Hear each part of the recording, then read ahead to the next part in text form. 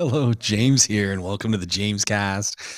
I've got another couple of clips for you. If you've been listening to my podcast pullouts, I keep giving them new names, but they're all the same. What they are a couple of clips from, in this case, the latest PowerWorks episode, an opportunity for you to listen to some really fun stuff without having to go back and listen to the entire podcast. Although I want you to go and listen to the entire podcast, but this saves you a little bit of time. And in these two clips, we're really just talking about fun cars and looking at vehicles at the stoplights and admiring them and trying to figure out what's going on, what they are, what kind of add-ons have they got. Generally speaking, this is just a lot of fun. And Glenn's got an opinion, and of course I've got an opinion, and you're going to have an opinion. Enjoy. This is a podcast pullout, podcast extra, podcast spotlight, podcast bonus. It's not a bonus. Well, it is bonus because you get to listen to it again, but you get the hint. Here we go. Glenn Power, myself. You're going to love it. Hey, you mentioned something along the way, and this is kind of cool. We've been talking for the last few weeks. We're talking about the Trans Ams and the Camaros, and my cousin back in Calgary had posted up a few pictures of the Trans Ams and Camaros. I might have actually sent you that as a message. Yeah, that's actually funny because I did reach out to Richard Bilo, cool guy, and say, man, we need you. We need your bit. You could do business here. Yeah, get him over it. So he's doing it in Calgary, obviously, and he's doing really well there. So and he's just got a great gig going, and he's got that great Toyota pickup truck that he's got a model of it as well, and he's got a Mini, and he's got quite a collection. He's got a Porsche of his own. Like he's in the right business, especially with this retouching and detailing and stuff. Yeah, it was the 3 IROCs, wasn't it? Red, white, and blue. Yeah, and different ages. So that's kind of fun. And it actually was interesting because I did see a post a while back where he said, look, we get a lot of really cool stock that comes through here that we don't take pictures of because privacy. And our clients don't want us taking pictures of their cars and posting them up on the internet because they don't want people knowing what they're driving. They don't want to. And I thought that was really cool. Yeah. But where this leads to is back to the very beginning when we were talking about these kind of cars. And you mentioned the Lotus when you were talking about, back in the day. And I got to say, and this just sort of clicked right in, is when I think of a sports car, the Lotus always comes to mind. And I always remember going back to Brown Car Guy, Shazad Sheikh, saying... Happy birthday for yesterday. Oh, yeah. Happy birthday. Shazad. Happy birthday, Shazad. Brown Car Guy, the other one half of Motoring Middle East for many, many, many years. Cut his teeth in Saudi Arabia, great guy. But he always used to say, the Lotus is actually a real man's car. Like you can still drive a Lotus, where he said, Ferrari and a Lamborghini, there's so much junk going on in them. Whereas the Lotus is actually still a fun car to drive. The painful thing for me is the only bad thing I can say about a Lotus is that I can't physically fit in one. Yeah, they're pretty low. Like I'm looking at a Nuvora. And I saw one the other day, and I just went, man, you know what? I can't. If they took the roof off, maybe. I can't. My knees hit the wheel. I can't drive them.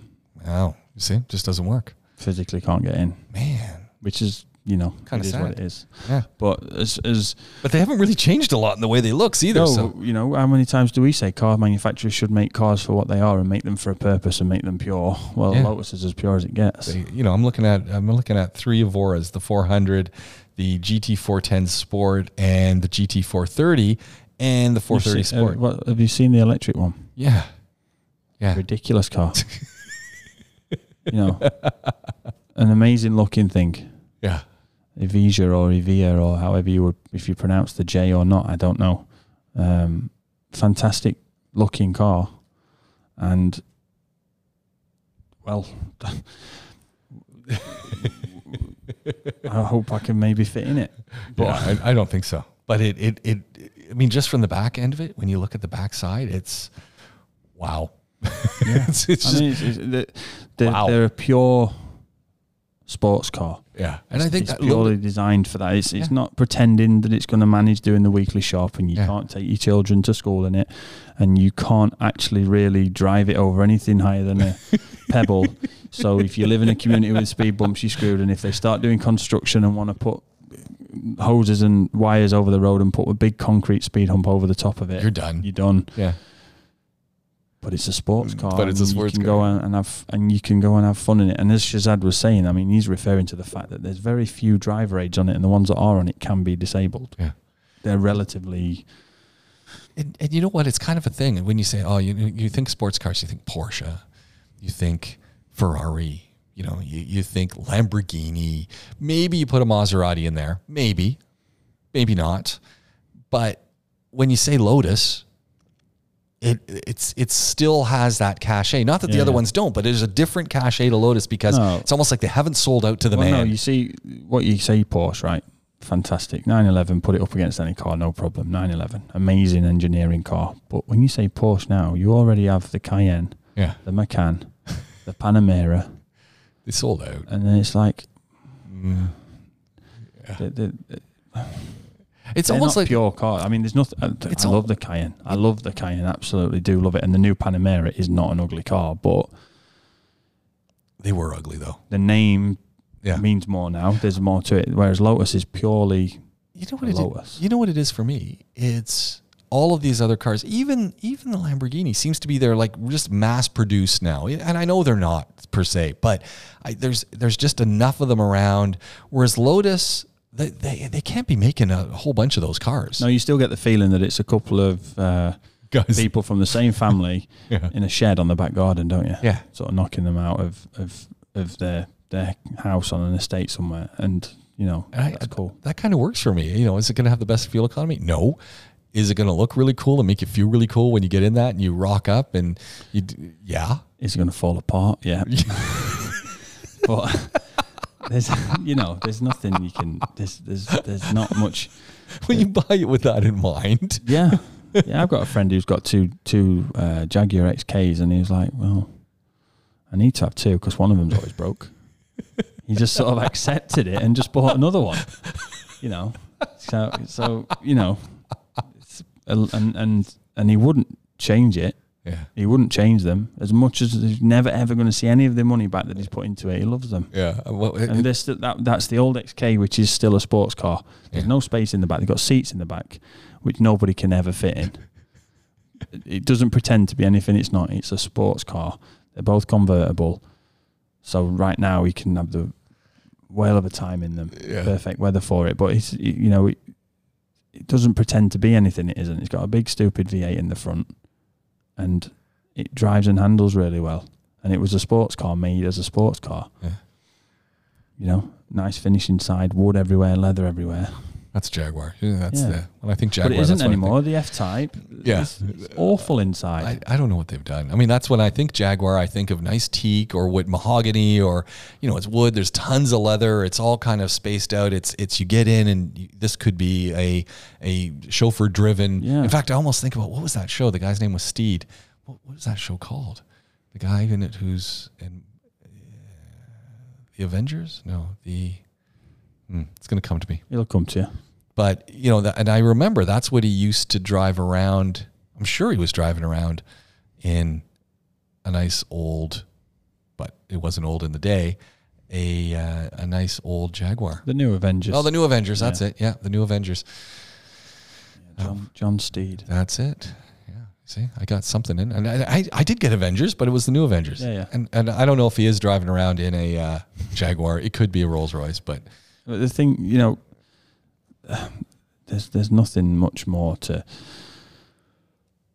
that. The Jaguar one is a perfect example of where things can unfortunately go wrong when you sell out, and the there we go. The F-Type is a, don't get me wrong, you get the 5 litre supercharged and you're going to have a whale of a time in that, trying to keep it under control, and it's got plenty of noise and plenty of speed, but doesn't hold a candle to one of the old ones. And there's probably a lot of modern cars that are the same.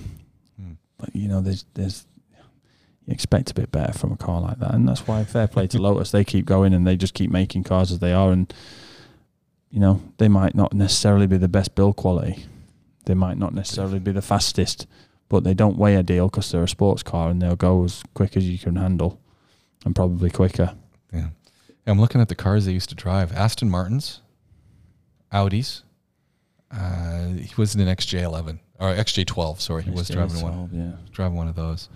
And there's a little Porsche in there somewhere, and a BMW touring something or other. Anyway, who knows what the heck that is? Crazy. The new Avengers. The new Avengers. Available on video on demand somewhere. And it was pretty horrible at the time, but hey, you know what? I'm sure it's still equally horrible, but you know, it's kind of fun. The problem with these old TV shows, right?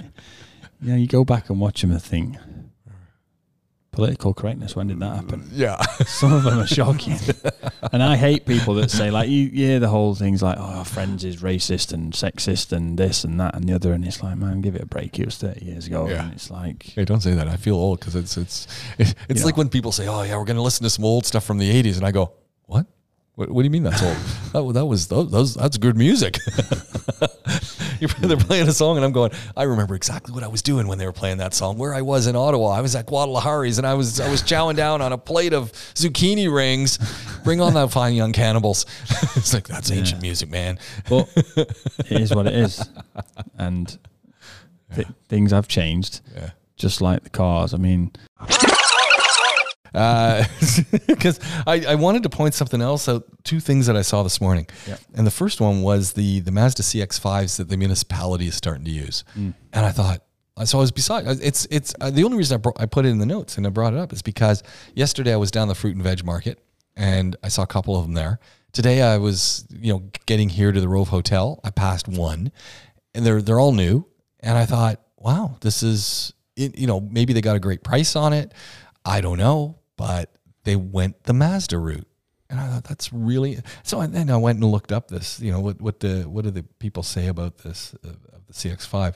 And it's funny because they've got some phraseology here when they talk about the elegant new shape of the CX-5 is captured perfectly by our distinct design philosophy, Kodo, soul of motion. The exterior conveys an appearance of both speed and grace. And I'm thinking, Kodo, what is that? But, I don't know. I'm looking at it and yeah, maybe okay. But they, I just thought, wow, Mazda. And I like a Mazda. My big complaint about Mazdas is they just look boring. But, that's aside from that. Yeah, I mean, the new CX-9's nice, the current one, sorry. The CX-5's not bad. They're just parts bin stuff though now. They're all Ford and all shared. So, that's the way of the world. That's the way cars are made these days. But I think Colin's mother-in-law has a CX-5. I can't remember. I think it might be the model prior to this. I'm looking at the CX. Never really many bad things to say about the Mazda. The only one thing here that we have trouble with Mazdas is when they do come time for repairs beyond the sort of normal service work, we struggle to get parts on. There are not that many of them sold that warrant them keeping that many parts on the shelf. Kind of like the Suzukis and the Subarus. They kind of fit into that realm. The parts can be quite pricey here because of that, because they're individually imported in. But I don't have really many bad things to say about the ones that I've worked on and driven. They're relatively straightforward. It's the kind of car where you think when it comes in, probably not going to have much to do on that. Also, if we do, it's going to have to go and come back because the parts aren't going to be available. So they're the two sort of things from a mechanic's point of view. And I think that's what I've heard from a lot of people. They're just really reliable. Yeah. And, you get, and because of, they like to get them into the market here, you usually get quite a bit of bang for your Durham or bang for your buck. So they're pretty full of options and nice trim, nice features that you might find on a slightly more expensive vehicle. The other one I passed today, and I gave it a second look, was the BMW M6. I'm not a big Beamer fan, but it looked nice. And it was funny because the guy came up beside me and had his window down, so I thought actually he wanted to either complain to me about something or he wanted to have a word, and it was neither. I guess he was, just wanted to have the windows down. And so I got a nice look inside because it was quite tinted, and I got a nice look inside. The only thing that was weird is, so he had his dash. Yep. He then had that classic screen that you get on Beamers. Yep. And behind the screen, there was something on the dash. And I actually wanted to ask him, except the light turned green. I said, what is that thing? And I don't know if it was like a camera or... Possibly. It was weird. and it just looked out of place. I mean, I don't like the interiors of BMWs. It lets them down, in my opinion. They're very functional and they seem quite simple to use once you've used one or two, but they just haven't changed for 30 years. Yeah. You know, maybe they don't need to because they work perfectly well, but they just don't inspire any kind of wow. Not like getting into a Mercedes or an Audi. It's kind of weird, isn't it? And I'm just looking at the images here to see if I can see that thing, and I can't. So I don't know if it was something he'd put behind it, but yeah, it's interesting that they've really stuck true to what they do, and I guess that just works if you love Beamers. Yeah, that's it. If it works, and like I say, they are easy to use once you know what you're doing. I don't really like the iDrive. It seems a bit slow. Yeah. Or whenever I've used it compared to other systems on cars, but you know, at the minute it's like the Audis and the Mercedes for me, really, with the interiors that on the sort of higher end cars. Otherwise, related to the Mazda, the Volvo stuff, because the Volvo's very minimalist. Yeah. A screen and a start button, and that's literally pretty much it. And everything's done on the screen. The only problem with that is you can still do stuff on the screen while the car's driving. So that's quite a big screen now too. It breeds the potential. It gives the potential for being distracted. Well, and if you've had a Mac Arabia and you got a little bit of the residue on your fingers, it ends up on a screen. Not that I would know, but that's a little. And then you try to wipe it, and you got Mac Arabia sauce all over, and that's any suspensions moving up and down. It's like, what's going on driving there? modes. Yeah. Yeah. You need the Obalizer after to sanitize. So it's like, oh man, it's crazy.